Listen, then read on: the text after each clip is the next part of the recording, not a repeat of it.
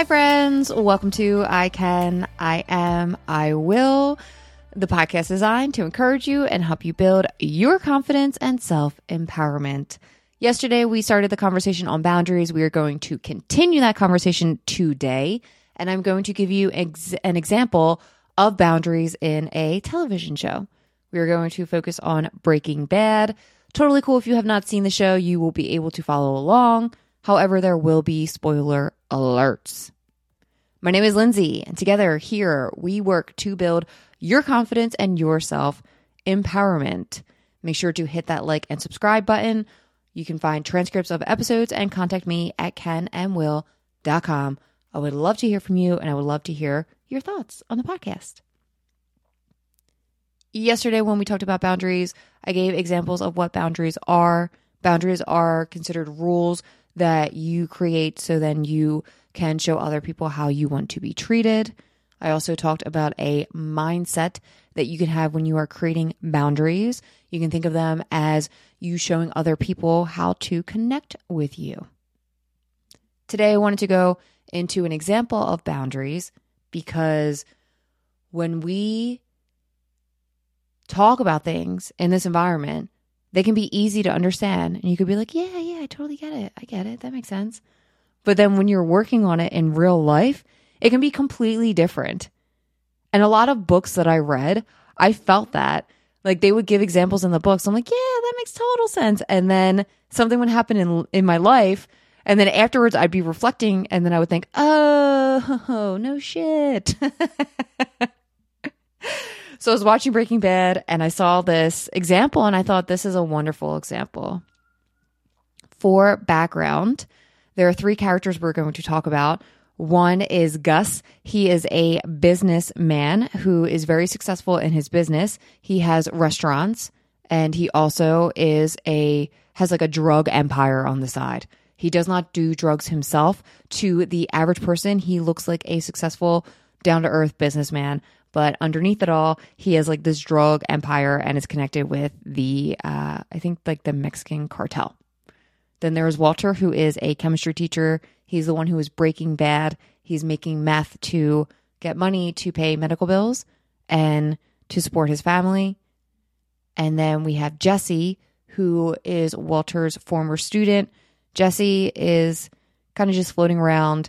He does drugs and I guess you would consider him like at this point in the show, he's kind of like a deadbeat. So Walter and Jesse are working together. They want to make more money with making these drugs and producing these drugs. They ask their friend for help. Their friend sets them up with Gus. Walter and Jesse go to meet Gus, but they don't know who Gus actually is. So they go to Gus's restaurant, not knowing that they're supposed to meet Gus, the owner. They just know that they're supposed to meet a man.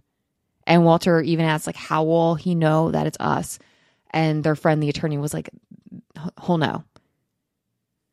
Gus sees that Jesse shows up high and does not go over to Walter and Jesse. Walter and Jesse leave. Walter's pissed off. He puts all the pieces together, figures out that it's Gus. He goes back to the restaurant and asks to speak to Gus. When Walter and Gus are speaking, Gus outlines his boundary. He says, I do not work with drug dealers or with drug addicts. He says, your partner showed up late and he was high. I do not work with users. And Walter, who we will get into in a later episode, does not adhere to boundaries, doesn't care about boundaries, and Walter just wants to work with Gus. So he oversteps and tells him, like, no, it will be fine. Don't worry about him. I have him under control. Jesse does whatever I tell him to do. And Gus stands firm. He stands firm and he repeats, I do not work with users, and leaves it at that. He tells Walter a hard no, and they end up parting ways. A few very important things here to consider. Gus has these rules for how he operates. He is a successful businessman, and he has this, I guess you would call it like his secondary business, his illegal drug operation, and he's doing so well with all this distribution and with this operation because he has these rules in place. These are his boundaries. So think of it like he doesn't work with a user. Your boundary could be, I don't hang out with people who call me demeaning names. I don't hang out with people who need me to repeat the same thing over and over again because they're not listening to me. Or you could think, I don't hang out with people who drink excessively. Or I don't hang out with people who try and force me to drink. Or I don't hang out with people who try to get me to do things that I am not comfortable doing. I do not hang out with people who don't respect me. That's a boundary. So just like you could put those boundaries in place, Gus has his boundary in place. And just like when you put those boundaries in place, you are going to be successful in building your empowerment and building your confidence and establishing goals and establishing connections. Gus was successful in his little drug operation. By the way, like it just occurred to me that I'm paralleling self-development and self-help topics with a drug cartel, and I think it's great. Anyway, so for those of you who have not seen the show, Gus ends up being so allured by what Walter can do, because Walter can cook a very good product, that he puts his boundaries down and he ends up in a world of trouble. Jesse is just like a whole bunch of BS. He brings a whole bunch of BS with him.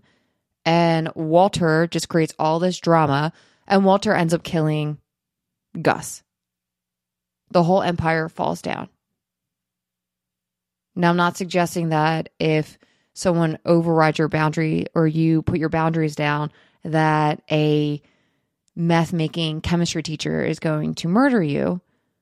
But I am suggesting that when you put your boundaries down, or if you allow someone to be forceful and to push your boundaries away, then you could end up doing something that's negatively impactful to your mental and emotional well-being. There's a difference between someone who pushes us because they want to see us succeed and someone who pushes us because our boundaries do not work with their end goal. For Walter, his end goal was to make money making meth. He needed Gus. He wasn't willing or prepared to stop working with Jesse, and he did not care what Gus's boundaries were, his rules, so he kept pushing forward. And then Gus ended up suffering in the end. Walter did not. And that's something that can happen in real life. For instance, I go with the drinking analogy because I feel like it's so easy. Like if you go out and you tell your friend, I only want to have 2 drinks and that's it. And then you have those 2 drinks and then they're like, no, have another one. And they don't respect your boundary. And then you end up drinking more. And the next day you're hungover. Say your friend doesn't have work. They're at home. They're sleeping it off. And you're getting up early and you're hungover and you're tired. And with this situation that I'm saying, talking about Walter, he obviously had malicious intent. I'm not saying that people that override your boundaries have malicious intent. Sometimes it's just a societal thing. Like it's a cultural thing. We're always like, yeah, drink more, eat more. So it's not malicious intent. However, it can still hurt you. And that's something I really want you to watch out for. I hope this was helpful. Tomorrow we are going to talk about Jesse. He is an example of someone who did not have any boundaries at all. With that, we are going to end with our I affirming statements. You can say them with me. You cannot. You can do what you want to do because you are empowered and you make the decisions.